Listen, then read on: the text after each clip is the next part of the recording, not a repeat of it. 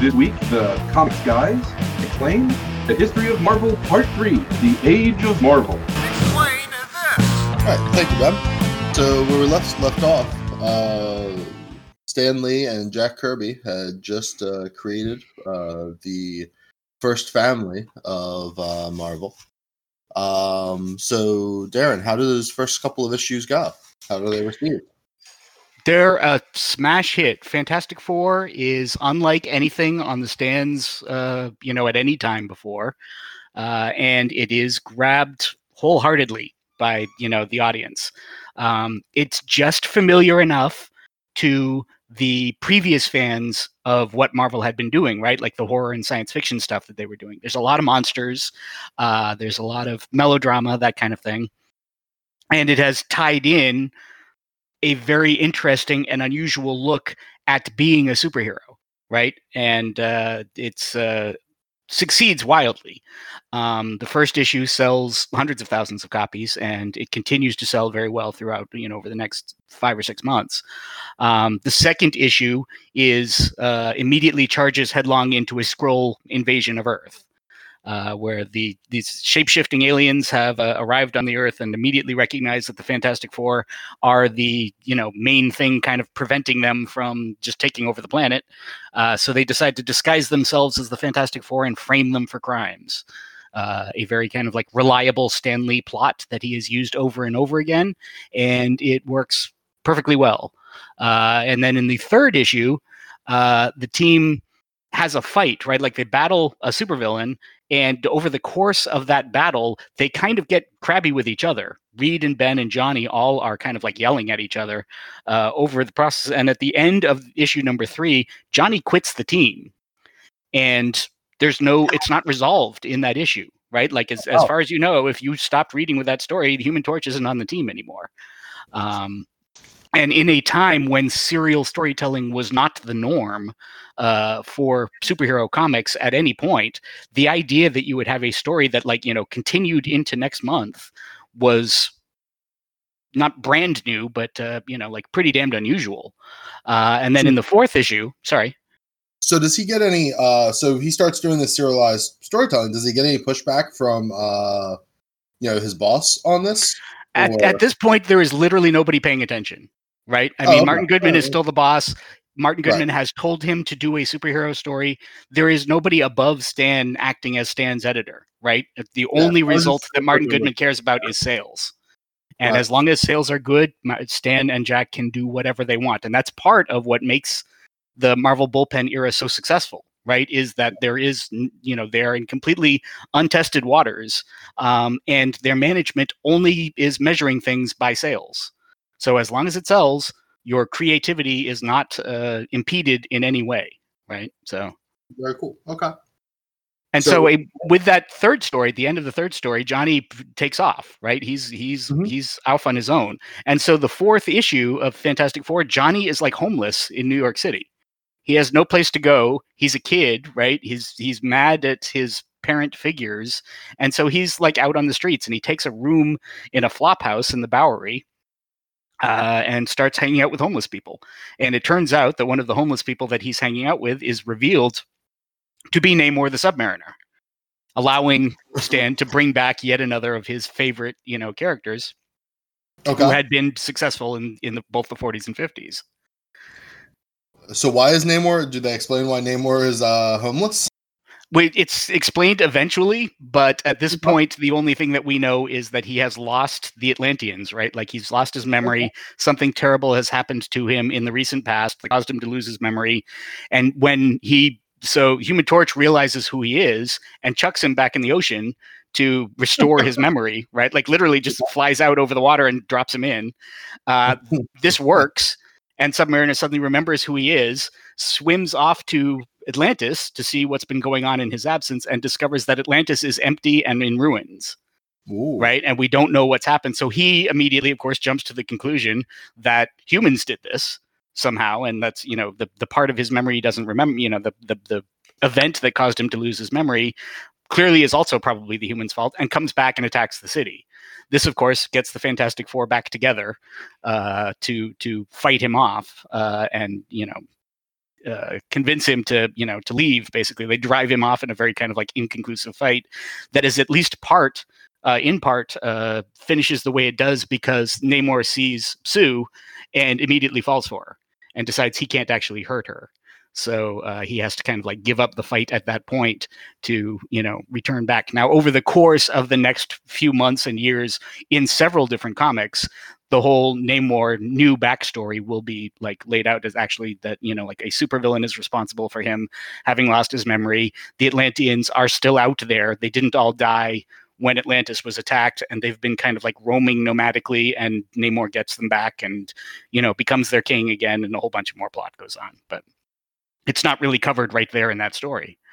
And then in issue number 5, we introduce Dr. Doom, right? We then introduce one of the greatest villains in comic book history as, the villain you can't get at, right? Like, not only is he in every way a match for Mr. Fantastic brains-wise, but he's the ruler of his own country.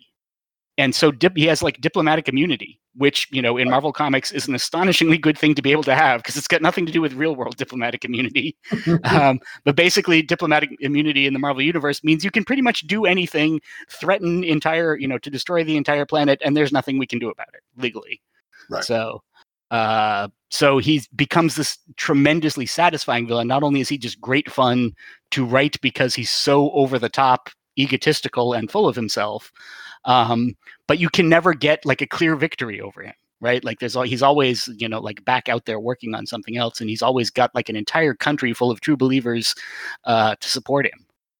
And so like by 5 issues in, right, we've built a pretty fascinating fictional universe for these characters to be running around in. You've kind of like connected it to the past of Timely and Atlas through not only having the modern day version of the Human Torch, but by bringing back Namor.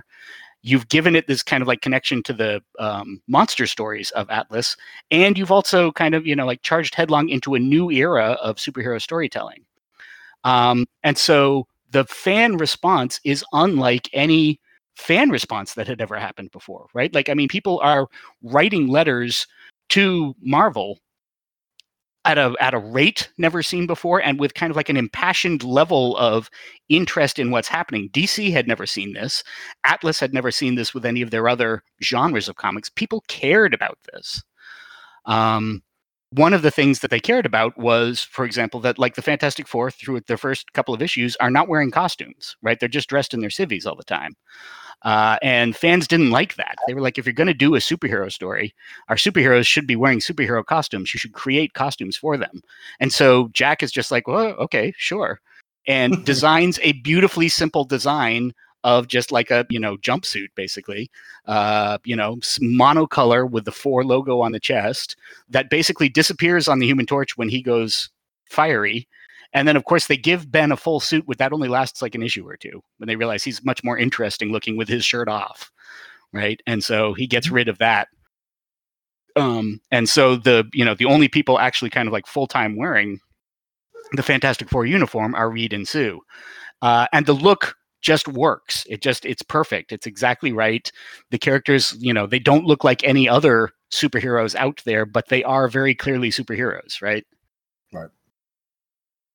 Yeah, I guess they didn't put them in costumes to begin with because they wanted to still draw in people in the monster comic crowd. Right. Well, and that was Stan's premise, right? Like, what if we had superheroes who actually behaved like people in the real world? What why do you wear tights? Right. When you go out to like fight crime and supervillains, that sort of thing. How is that a reasonable thing to do? Right. And so like, integrating those kind of like elements slowly into the comic, like worked for the comic. Right. So very quickly, there is now, I mean, once you're 5 issues in, the full on sales reports have been received, right? Very quickly, Fantastic Four goes to monthly within those 5 issues. It started out bi-monthly. And is selling so much that like, Martin Goodman's like, no, give me more of these, right? This is great. And so Stan and Jack are still churning out. I remember the rest of the line is still happening, right? And so Stan and Jack every day are still turning out more monster stuff, more horror stuff, more romance, more Westerns. And they've still got that limitation that independent news had put on them of the limited number of series they had per month. So anytime they brought in a new series, came up with a new idea, they had to kill an old one, right? There was no just expanding the line. We have to like pick what's to replace. And so Stan and Jack create their next character that they work on is the Incredible Hulk. And the Incredible Hulk, like the Fantastic Four, draws very heavily on the tradition of the monster comics that Stan and Jack had been doing all of this time. The difference was that every monster comic, or pretty much every monster comic that Stan and Jack did, was a one and done, right? Like we do one story about how the monster tries to take over the world and fails, or succeeds if it's like one of those like ironic twist stories or something. And this was going to be a serial story in which we came back to the same monster over and over again. And that monster would have to like go through life. It would be a man who turned into a monster and tried to like hide the fact that he was a monster, still like work in his day job kind of thing, and deal with the fact that as the monster, he was hunted every day by the authorities, by the army, and that sort of thing. And we would tell this extended serial story about this monster. So there wasn't really much intention to make the Hulk a superhero. Right, the Hulk is a monster series. It's just a serial monster series, and so the first few issues of it do in fact put the Hulk up against opposing menaces, but the main menace that he's fighting is the army, is Thunderbolt Ross and the army who are trying to track him down. Incidentally, over the rest of the series, he's also running into alien invaders and communist mad scientists and that kind of thing who are trying to capture him, that sort of thing. But those seem almost kind of incidental, right? Like the main story is about the Hulk and his separation from society. The problem is we all remember the Hulk as a hero when we assume that he was, like always tremendously popular. The Hulk was not, right? The Hulk goes 6 issues and then gets canceled for lack of sales. Really? It's done by early 1963. Wow. It didn't work. It didn't catch on the way the Fantastic Four had, right? And so they kind of like put him in their back pocket, right? Because they very much, Jack and Stan very much like the character. And when he comes back shortly, he's going to be much more tied into the superhero universe because there will be a superhero universe when he comes back, right? So Hulk only lasts for 6 issues. Over the time that those 6 issues are running, now we're, a year plus into the Fantastic Four run, Martin Goodman is coming back to them saying, Stan, I got to have more superheroes. Kill some of these Westerns, kill some of these monster series and everything. Replace them with superheroes because that's moving, right? It's got to be music to Stan's ears because that's what he's been wanting. That's what he's wanted, exactly.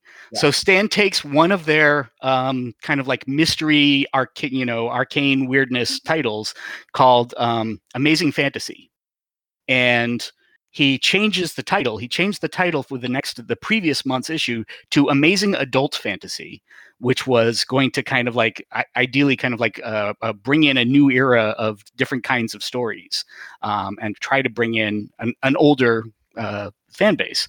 And that didn't sell either. So with the last issue of Amazing Adult Fantasy, he goes ahead and creates a new superhero, originally with Jack. And this character is going to be called The Amazing Spider-Man. And The Amazing Spider-Man will be a story of a teenager who gains superpowers, gains the proportionate powers of a spider, and then has to kind of like try to function as a superhero in an even more real-world setting than the Fantastic Four are in, right? Like the Fantastic Four live in a penthouse in a with unlimited amounts of money and gadgets and all kind of stuff. There's a realism to their storytelling, but it's still ridiculous fantasy as far as like what they can do and where they go when they're just the ordinary details of their lives. And Stan very much wanted to do a story about a character who was just kind of a schlub, who was just kind of like an ordinary guy who accidentally got powers and had to deal with what those powers would do to his life.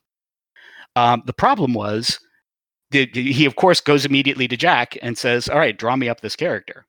And Jack Kirby, at that point in his career, certainly, and probably for the rest of his career, couldn't draw an ordinary schlub if you paid him $1 million, right? None of his characters are ordinary looking. He can't make a nondescript, nerdy looking guy who doesn't somehow look fantastic, right? Who doesn't somehow look amazing and with a cleft jaw and muscles and everything else. So while he designs the costume pretty well, Stan is just not satisfied with the look of the character because he looks too good, he looks too handsome, he looks too muscular, and so he goes to one of his other artists on the staff at that point, who is Steve Ditko, and says, "Can you draw me? Here's Stan's picture. Can you make this look nerdier? Can you make this look weaker and skinnier and more, like an ordinary guy?" And Ditko is delighted, right? That he completely knocks out this series, this 8-page story, using, with Stan's script, and they put that as the feature in the last issue of Amazing Adult Fantasy. And it's the story of Spider-Man. It's the story of Peter Parker, and he gets bit by a spider, and he becomes a celebrity, and starts making money as Spider-Man, as you would think he would. Fails to catch a villain, fails to catch a bad guy who is like literally robbing the box office of the stadium that he's performing in. Because it's not his business. He's not a superhero, right? That same bad guy, of course, comes back and then robs Aunt May's house, Aunt May and Uncle Ben's house, and he shoots Uncle Ben and kills him. And Peter realizes, with great power comes great responsibility. It's my fault that Uncle Ben is dead. I'm going to have to actually, use my powers wisely. I'm going to have to actually try to help people. The story is, like I said, it's printed in the last issue of a comic. Everybody knows this is the last issue. They've announced it. But a lot of people were like, hey, that's a pretty good story. And it takes a few months, of the sales of everything else around them kind of increasing to say, you know what, we're going to give Spider-Man his own comic. And actually, the first 2 issues of Spider-Man's own comic each have 2 stories in them, because Stan and Steve at that point were writing 8-page stories or 10-page stories, intending them to fit in an anthology series. Mm-hmm. And so if you look at Spider-Man number 1, Spider-Man number 1 is not one story. There's 2 10-page stories in it, right? And the same with Spider-Man number 2. It's not until 3 that the comic has caught up with the fact that, oh yeah, we're writing, he's got his own comic now. This is not a feature in somebody else's. So, and once again, with each issue of Spider-Man, the sales are going through the roof. That's, he's a tremendously popular character. Summer of 1962, the other character that they create quickly, Stan and Jack kind of like famously are sitting around saying, well, we've done the Fantastic Four, we've done Spider-Man, we've done the Hulk. How can we top ourselves? Right. And famously, supposedly in this conversation, which may or may not have ever happened, Jack says, well, the only thing you could do would be to write about God. That's the only thing bigger than what we've already done. And Stan kind of says, wow, okay, why don't we do that? And decides to create a story about this mythical god, this Norse god called Thor. Now, Kirby claims that Thor is entirely his creation, that Stan had almost nothing to do with it. And it is certainly true that Jack knew much more about real-world Norse mythology, which kind of like lends some credence to his version of the story.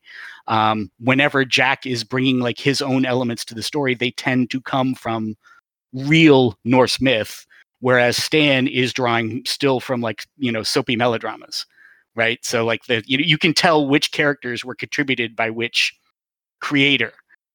But by this point, Stan is now turning out, so many comics per month. He's got a lot of faith in Kirby and lets Kirby do most of the, they would come up with a very kind of simple script and then let Kirby design the story from their original script. And then Stan would just come back in and just put the words in, right, in the plot that Jack had created. It's really Thor that like gives Jack the freedom to create and design the way that would eventually become known as the Marvel, the Marvel format, right? Of first we plot, then the artist goes off, draws everything, and then the writer comes back in and puts word bubbles in and actually scripts based on the artist's art, right? That's the Marvel method, and it's Thor that really kind of like invents how that's going to work. Stan is much more hands-on with the Fantastic Four. But Thor, he realizes that this is Jack's thing. Jack gets this, that he cares about this, and all of the creation of Asgard itself, and all of the the massiveness of the gods is clearly right out of Jack's playbook. Mhm. And technically, it's a smash hit. And for most of the 60s, in fact, a lot of people don't realize it, Thor was in fact one of the best-selling titles that Marvel had. Thor outsold Spider-Man. There was a lot of periods in time when Thor outsold the Fantastic Four. For a while, it was basically Avengers was 1 and Thor was 2 for quite some time. Oh, wow. As a title, people have kind of like forgotten exactly how impressive its sales were for a while, but there's a reason that it never, got canceled or was ever considered, to be removed from the lineup. It was always kind of like too powerful a seller to mess with. In the summer of 1962, the other thing that they try is now they continue to have this mandate to create superheroes, and Stan and Jack go back to a character that they had created back in the Monster era.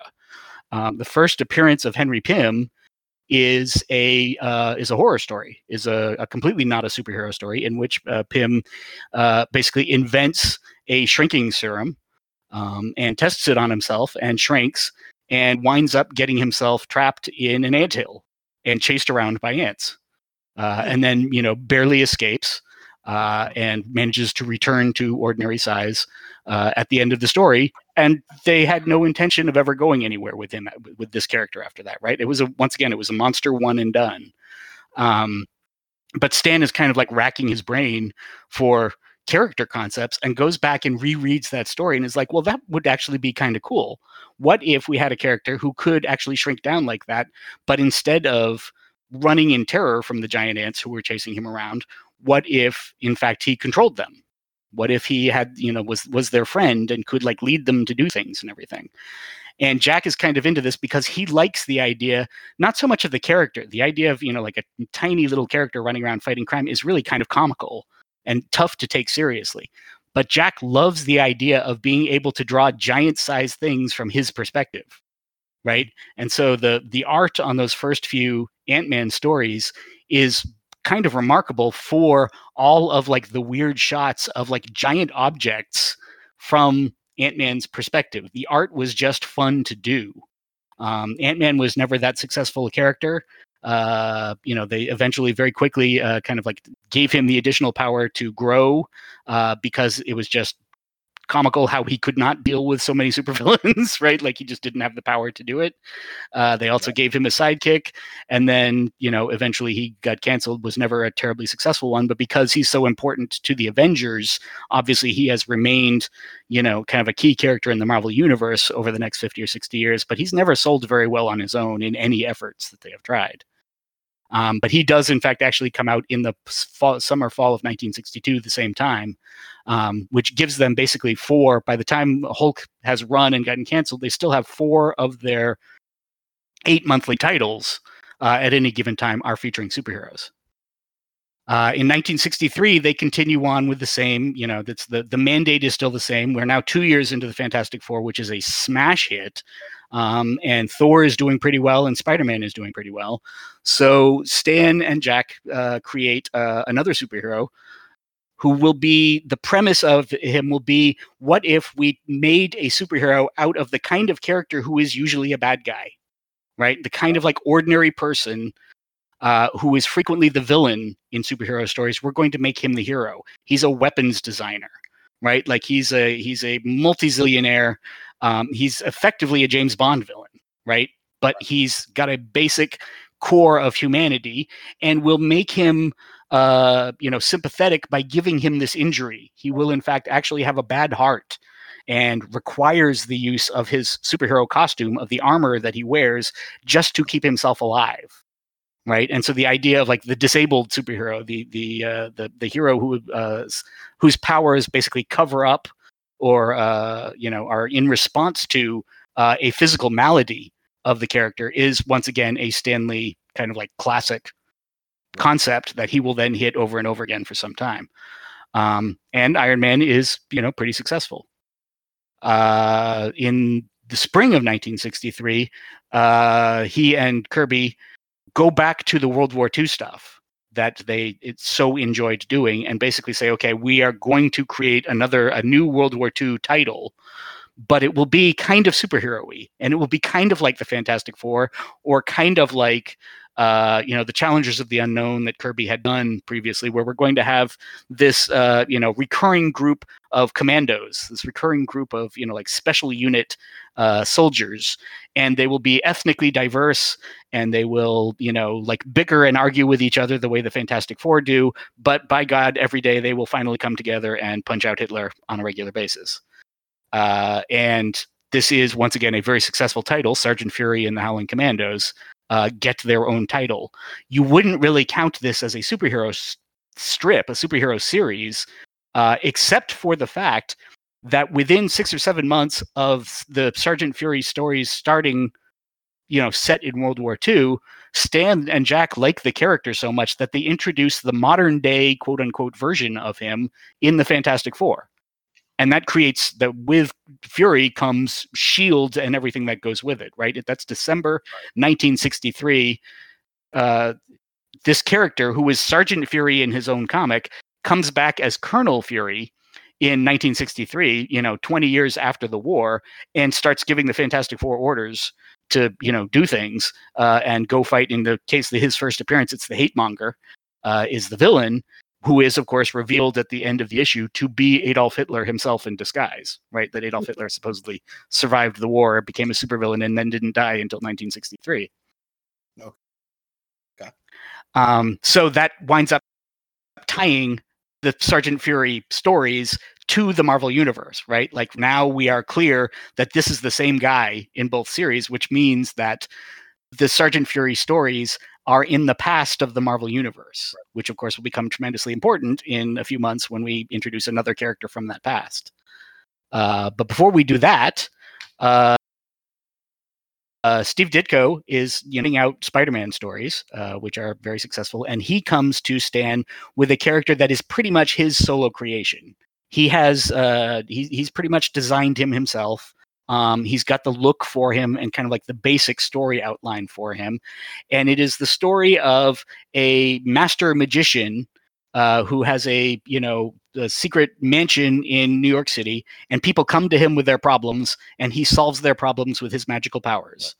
And it is very clear from those earliest drawings that Ditko intends him to be Asian, right? Like it's the way that he's drawing him is Asian. His features anyway, and his skin color it's kind of questionable exactly how white he is. And Stan is like, I don't think the world is quite ready for like this mysterious Chinese character that you seem to be trying to introduce, and basically makes Ditko like whiten him up, right? And adjust his facial hair and his features, and definitely let's make sure that the skin is actually pink when when this gets colored. Which Ditko's not delighted with, but he goes ahead and takes it. And that's, for the most part, Stan does not contribute a great deal else to those first few stories. And so Doctor Strange, when it begins, it's just part of Strange Tales. Like, Spider-Man, all of those first few stories are only 8 to 10 pages long. And because Ditko wanted to create a character who is mysterious, and most of the stories would be from the point of view of the people who were visiting him, right? That they would be these kind of like tales of people who had problems that Doctor Strange helped them with. He's not interested in what Doctor Strange's origin is, right? Like, where did Doctor Strange come from? What is his, where did he get his shtick? What's the deal with him? Ditko did not care what it was, because he's not the important part, right? The important part were these people who would come and talk to Doctor Strange. And Stan is like, no, that's not going to work. We're doing superhero stories here. A superhero needs to have a costume. He needs to have an origin. He needs to have bad guys. He needs a mentor. He needs a supporting cast, et cetera, et cetera. And basically kind of like forced all of these details on Ditko that he wasn't that excited to put in, right? Eventually he gets more excited about it.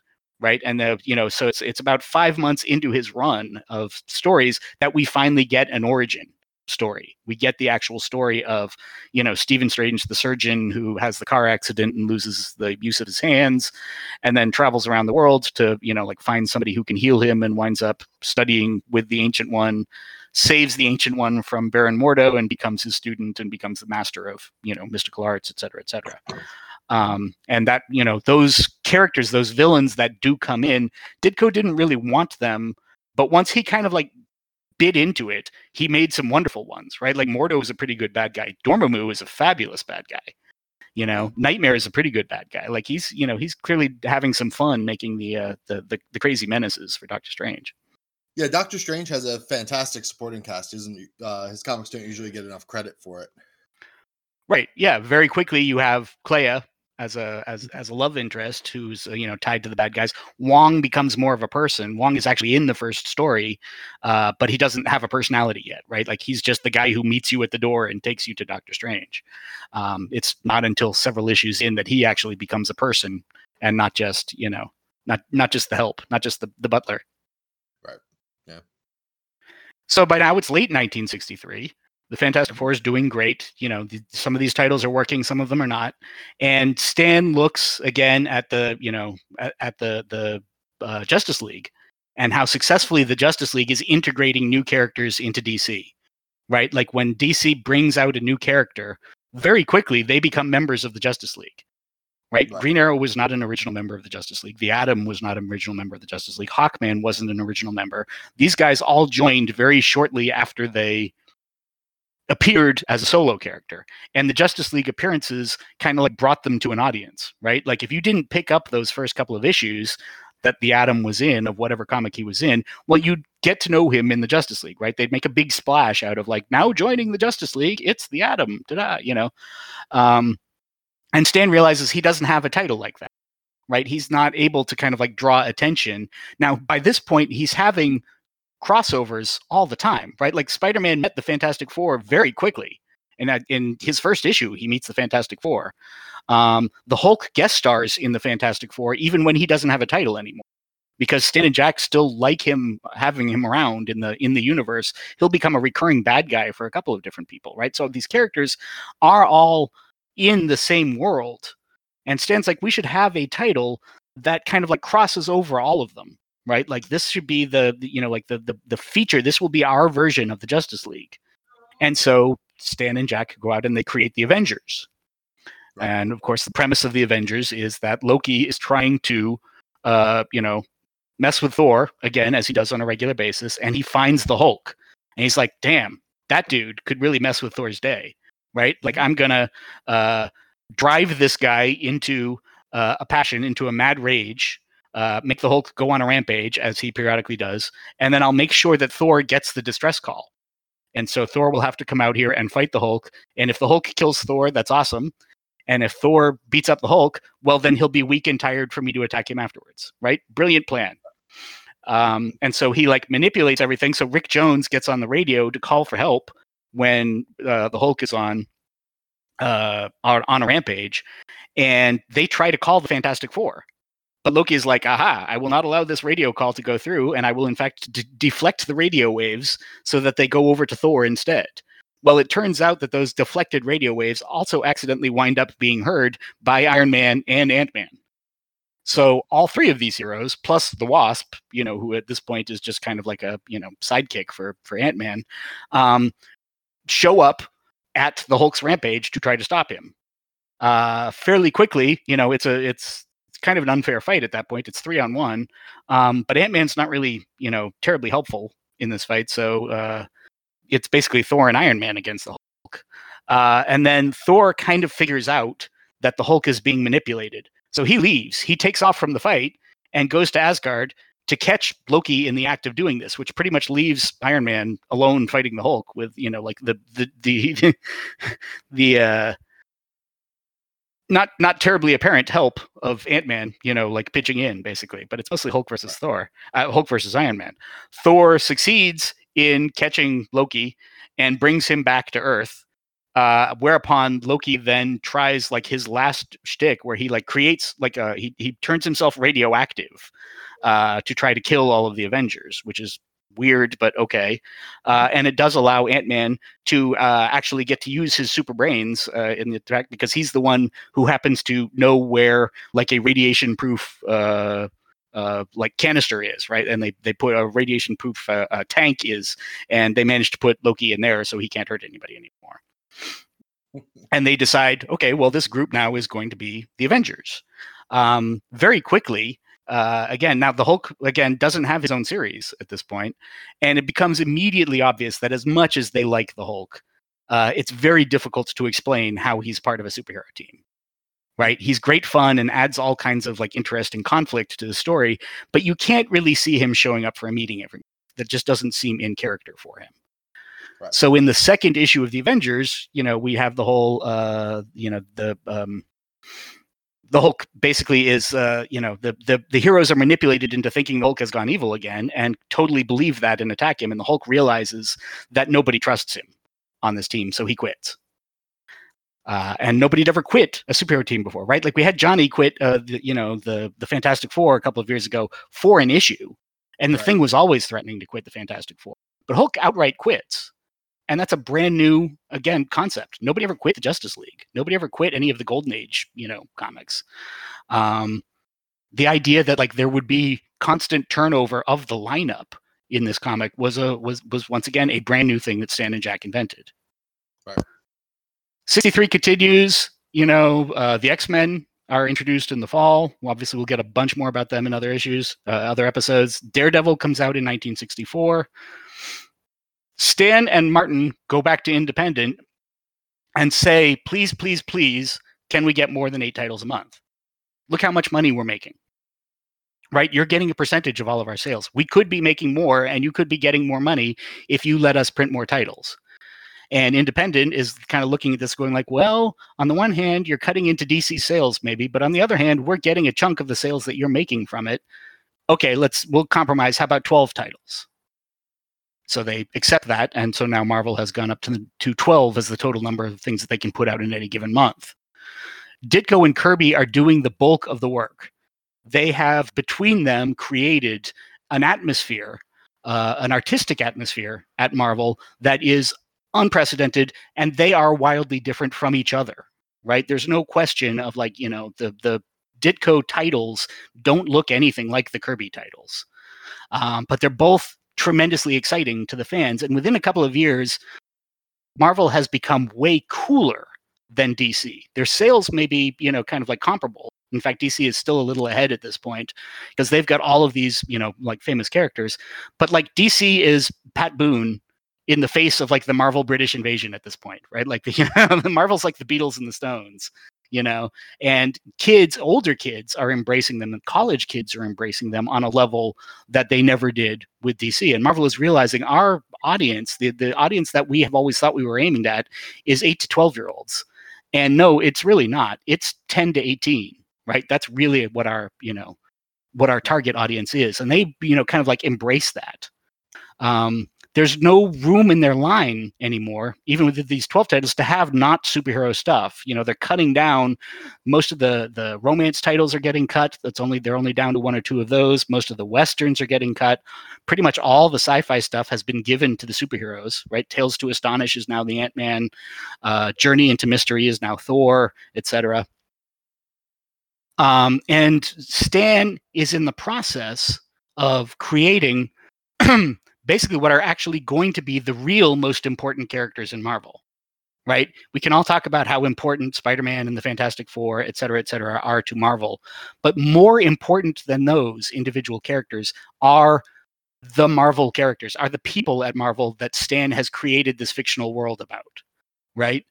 Stan and Jack and Steve and the other people working on Marvel Comics themselves are getting so pumped up in the titles, in the splash pages, in the credits. Everybody's got a wacky nickname. Everybody's got, like the pseudo Shakespearean foolishness that Stan is putting on every page is creating this image that like the Marvel bullpen must be the coolest place in the world to work, right? Because everybody is friends, everybody is awesome, everybody is super creative, and letters to the editor that are coming in from fans. When you wrote to Superman, you would write "Dear editors of Superman," right, in your letter. If you're writing to Marvel, you're writing "Dear Stan and Jack" because you feel like you know them, right? You have a level of connection to the characters and to the creators that have never happened before. This is, of course, completely bogus, right? The Marvel bullpen does not exist as a physical thing. There's like 4 people in the Marvel office total. Stan, Flo Steinberg as like his secretary, secretary. Sol Brodsky's the production manager, and he's got one or two like correction inkers. All of the other people who are part of the bullpen, they all work from home. They've got their own studios. They might come in once a week to drop off paper and pick up a paycheck, you know. But there's no kind of like wacky office where all of this is you know, like happening. But there is in everybody's imagination of, you know, what the Marvel bullpen looks like. And that's kind of really Stan's greatest fictional creation, is the existence of this wonderful world, right? Right. Kind of like modern day like influencers or you know, YouTube personalities who create an image. Yeah, right. Into. Yeah. Right. And again, like it's unprecedented, right? Like nobody ever felt this sense. All the fans, for good and ill, start to feel like they have a piece of this, right? They're that it matters to them. Stan is telling me a story directly, you know, and is my friend and is giving me this story, you know, to cheer me up or whatever, right? Right. So the 60s, you know, continue on. In 1964, Stan finally kind of like completes his trilogy, basically, and brings back Captain America. So the last of the old characters that Marvel owned the rights to comes back in the Avengers, and then eventually gets his own series as well.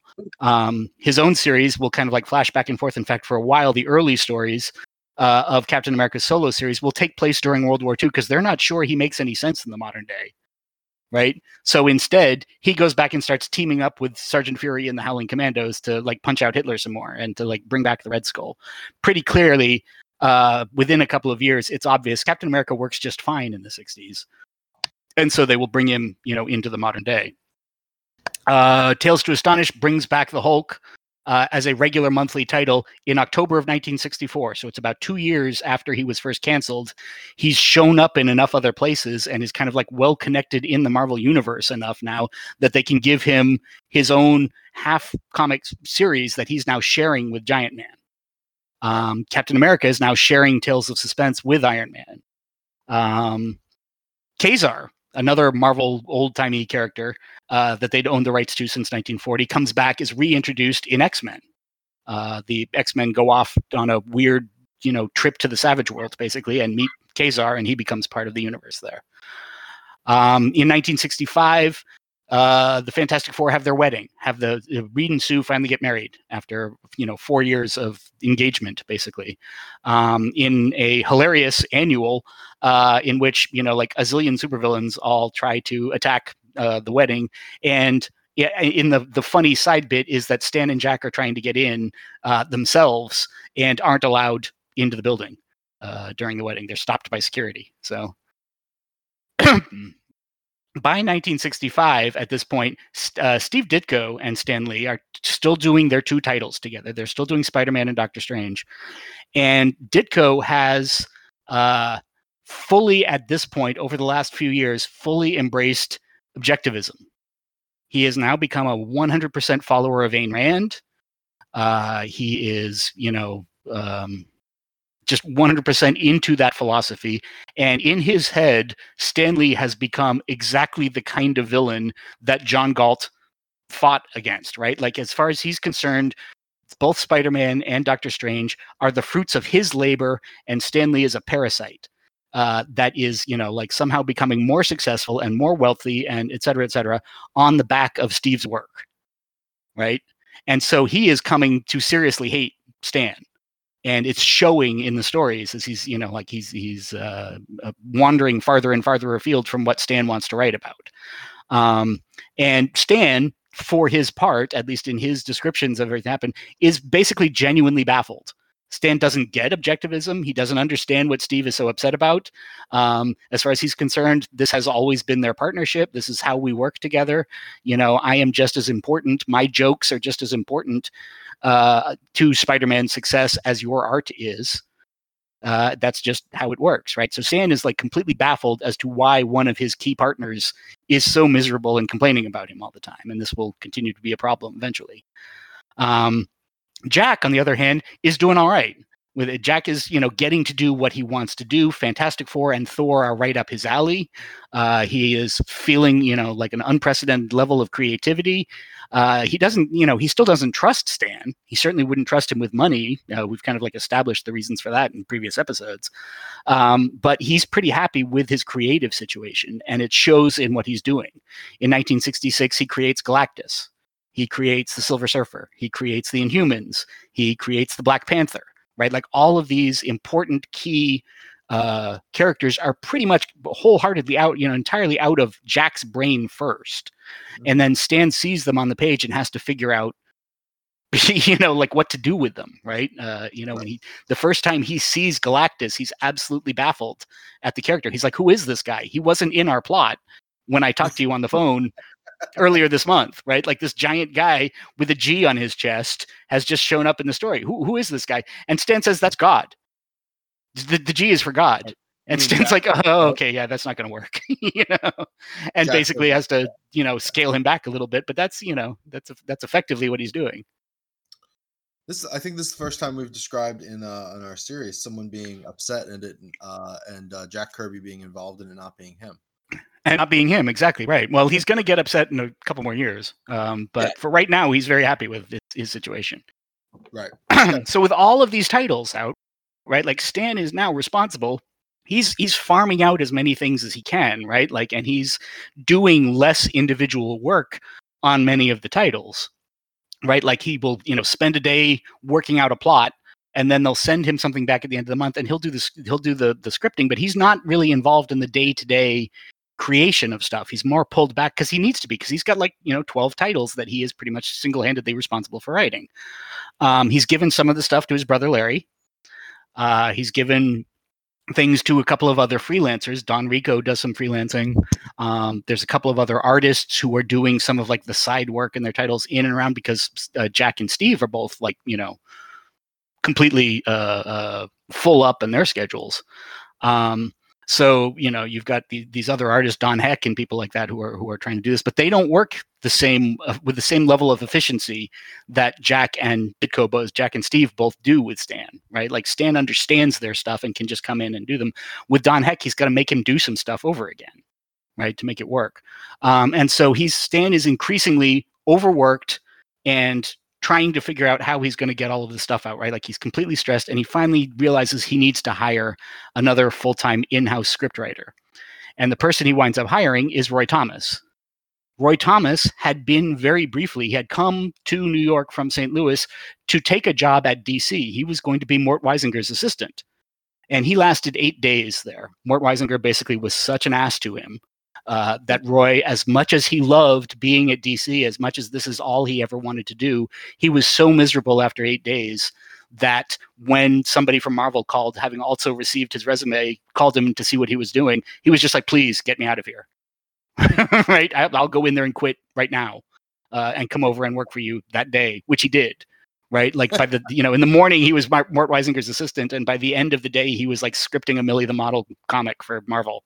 Just to get him out of there. He was so unhappy. And at that point, Marvel has, when Roy comes in to help Stan with the writing, at that point, Marvel is now triple the size that it was in 1961. In 5 years, they've tripled in size as far as the amount of money that they're making. Right. And at this point is when Martin Goodman kind of looks in and says, okay, he starts kind of shopping the characters. He's he's never cared particularly about the comics. He's in the magazine business. The comics are making more money than he's used to. And he starts kind of shopping the characters to do other stuff, right? Like he starts putting advertisements. Spider-Man is advertising things, and the Fantastic Four are advertising things, and that kind of thing. They create the first animated series in 1966, and they kind of famously do it with a really terrible studio that will basically take a bunch of existing Marvel art and then do a half-assed job partially animating them. Right? That if you've ever seen any of the Marvel superheroes or Spider-Man mid-60s series, the animated series, they're terrible from an animation point of view. The stories are incredibly exciting if you've never seen anything like that, if you're not familiar with the comics, because they basically took the plots right out of the comics. So Goodman is trying very hard to like squeeze, as usual, as much money as he can out of this, and he is the one, as the line number is as Independent is letting them take more and more titles. He starts putting a couple of reprint titles into that mix, right? He starts doing Marvel Tales and Marvel's Greatest and all of these titles that basically either are redoing 40 stories or are even just going back 5 years, because he's still of the viewpoint that like every 5 years or so the audience turns over, right? We're only selling to 8 to 12-year-olds, so when a kid turns 13 we've got a whole bunch of new 8-year-olds to tell that story to, right?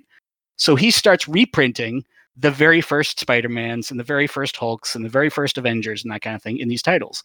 All he wanted to do, the only reason he did this, was to make more money for the same work, right? Like all he wanted to do was get paid a second time for putting out that comic. But what he accidentally did was make it really easy for new fans to get access to the old stories, right? Those key important issues that had important plot twists or first appearances, that kind of thing.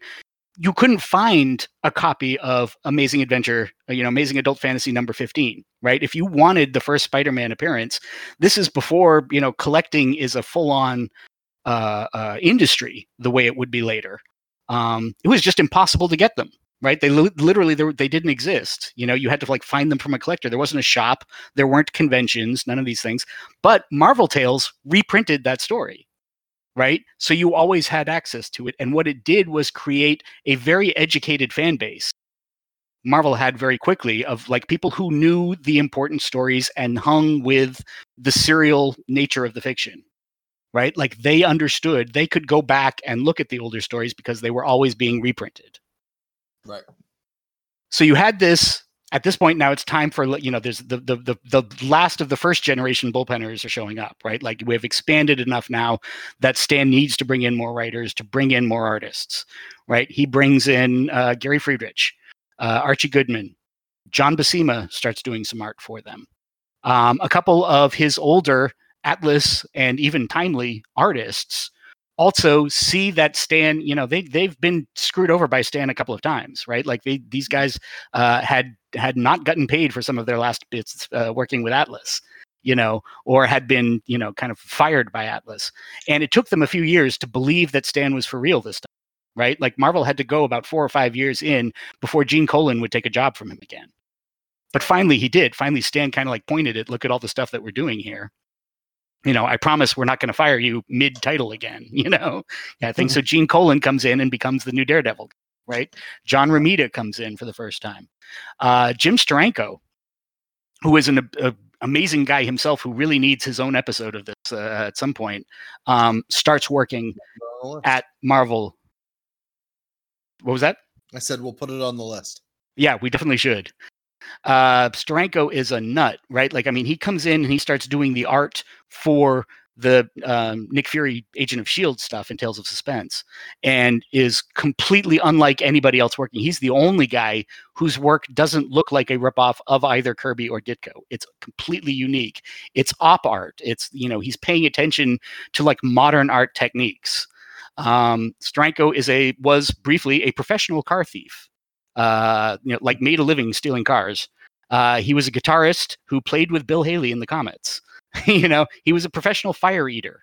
He's just had this like nutty life that, incidentally drawing comics for a few years was just part of it, So Marvel is now making so much money for Independent that Independent can't really argue that they should be held down, right? Like Independent is making more money distributing Marvel than they are from their share of DC. And so they expand the title cap to 18 in 1966. And at that point, most of those kind of shared titles, they can split them off. Right? Tales of Suspense doesn't have to be Iron Man and Captain America. The numbering continues with Iron Man, and Captain America gets his own series, right? And they do the same with several of the other titles. That give series to Submariner gets his own series for the first time at this point. They can just kind of like start spreading these things out because they've got enough room to maneuver. In 1967, January 67 is the first Bullpen Bulletin gets printed, right? Like the first of those kind of like, here's the behind the scenes stories of what's happening in the Marvel offices. They start doing a humor series to make fun of their stuff called Not Brand Ec that starts in summer of 67. They introduce Adam Warlock in the fall of 67. Captain Marvel starts at the end of 1967. In 1968, they redo their deal with Independent again. Their contract is renewed, and Goodman gets it pushed up. Now they can do 24 titles a month, right? And so they are pumping out all of these different titles. They passed DC in sales in 1968. Gross sales for the company. At that point, Marvel is currently selling 50 million comics a year, and has passed DC in gross sales by that point. In 1968, you have the Vision shows up in Avengers. Roy Thomas is now writing Avengers full time, and he creates the Vision. Reed and Sue have a kid at the end of 1968. They have Franklin is born, right? So the movie, it's charging still on ahead. And Goodman finally in 1968 says, "Thanks, this has been great. I'm done. I'm getting out. I've received an offer for the magazine management company, for the corporation that's above Marvel, that owns Marvel, from something called the Perfect Film and Chemical Corporation. They have offered me $15 million for the whole company, and I'm taking it. So I'm selling all of you to this company. $15 million in 1968 is about $100 million today. That's less than a year's worth of sales. That's a very cheap rate, right? And why Goodman takes this deal remains kind of a bit of a question. It's pretty clear that in Goodman's personal life, he needed some cash at that point, right? Because that's really not enough. 15 million for a company that is actually doing 18 to 20 million a year in gross sales is a very small number. If it's at all profitable, if it's not losing money, and most of their stuff was not losing money. Stan Lee was probably taken aback by that. Everybody was. Yeah, there was a lot of kind of wondering what was going on. Now, as part of this deal with Perfect Film and Chemical, Goodman kept his job as publisher for the whole operation, right? So Stan reported to him, as well as the magazine side, right? They're still doing all of their, bachelor magazines and adult magazines, many of which by this point have tended closer and closer to porn, right? They're not actually hardcore porn, but they're, they have gone past Playboy into Penthouse, right? Swank and the other titles that they are doing by the late 60s have, less and less pretense to being, a serious magazine at that point, right? But they're still making money, and Martin's son Chip is running that side of the company. So Chip and Stan basically are kind of the two guys directly below Martin Goodman. They hate each other. They cannot stand each other. Chip thinks that Stan is an overblown salesman, right? Who's full of hot air and self-promotion and is not actually that great a businessman, et cetera, et cetera. Most of which is probably true. And Stan thinks that Chip is basically, he only has his job because he's Martin's son. He didn't work for anything for this. He was basically handed this and has shown no particular talent for the business, and that's probably true. Right. So they had good reasons not to get along. They had, they did correctly identify, bad things about each other. So Perfect Film and Chemical Corporation was this weird conglomerate of companies that were all owned by a guy named Martin Ackerman. He'd formed this company in 1962. And the main company of this that everything was built around was a film processing company, where basically you would take your pictures with your camera and then you would mail your film to this service basically that would develop them and then send you pictures back. That's kids in the 60s, that's how you got pictures taken. But this company also owned a plasticware company and a mail order drugs and pharmaceuticals and vitamins company, and also owned the Popular Library paperback publishing company. I mean, there was no rhyme or reason to these different companies, why they would be together. They had very little to do with each other. And over the course of the next year or two, they would buy other stuff along with buying magazine management and incidentally Marvel. They bought the Desilu movies, TV and movie studios, where they made Star Trek and I Love Lucy, and then turned around and resold it a year later. They sold their Popular Library stuff to Fawcett in 1970. So, I mean, he was constantly churning through these different kinds of businesses, most of which, he had very little to do with actually running. He was just kind of moving the money around. Ackerman was this kind of like classic, Hollywood version of like a vaguely sleazy businessman, right? He was a lawyer and a banker. He had a law degree and briefly owned a bank back in the 50s. And he wrote a how-to book, famously called Money, Power, Ego, a Manual for Would-Be Wheeler Dealers, which was basically teaching you how to do what he did, how to get rich doing the sort of things that he did. And also how to look good in doing it, right? Like what kind of suit you should wear, and how you should go to Vegas and like act like a big deal and that kind of thing, just to to teach guys how to be like him, right? He invested in fine art. He donated fine art to museums all around California and the East Coast as well. He hung out with Hugh Hefner. They were best buddies for a while. He had been the head of Curtis Publishing, who published the Ladies' Home Journal and the Saturday Evening Post, which he famously closed down. He drained it of all of its assets and money and then shut it down, which is why there is no Saturday Evening Post anymore.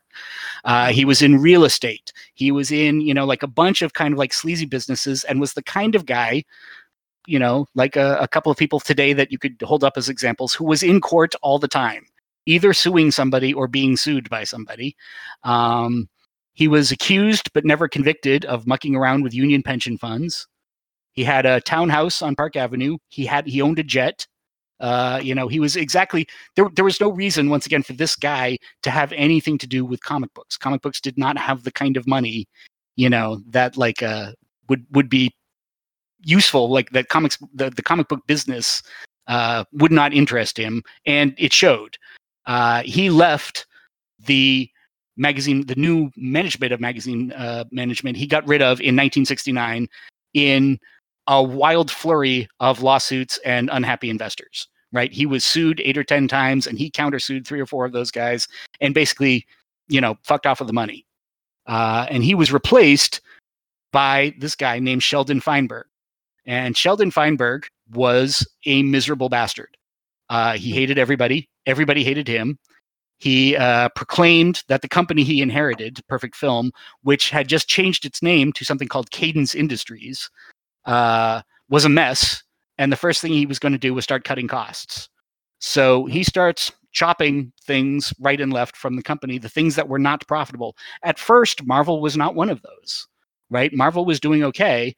And so Feinberg, didn't have anything really to cut from it, and instead started kind of like taking more advantage of the intellectual property of Marvel, right? Like they owned, like I said, they owned a pharmaceutical company, and they owned Marvel. So they figured it was a pretty good idea to create and sell Spider-Man chewable vitamins, right? Like one side of his company would license it to another side of his company, and like put out these the chewable vitamins, and they sold pretty well, right? So he was pretty happy with this setup. And so Feinberg looks at the company that he's got here and says, you know what?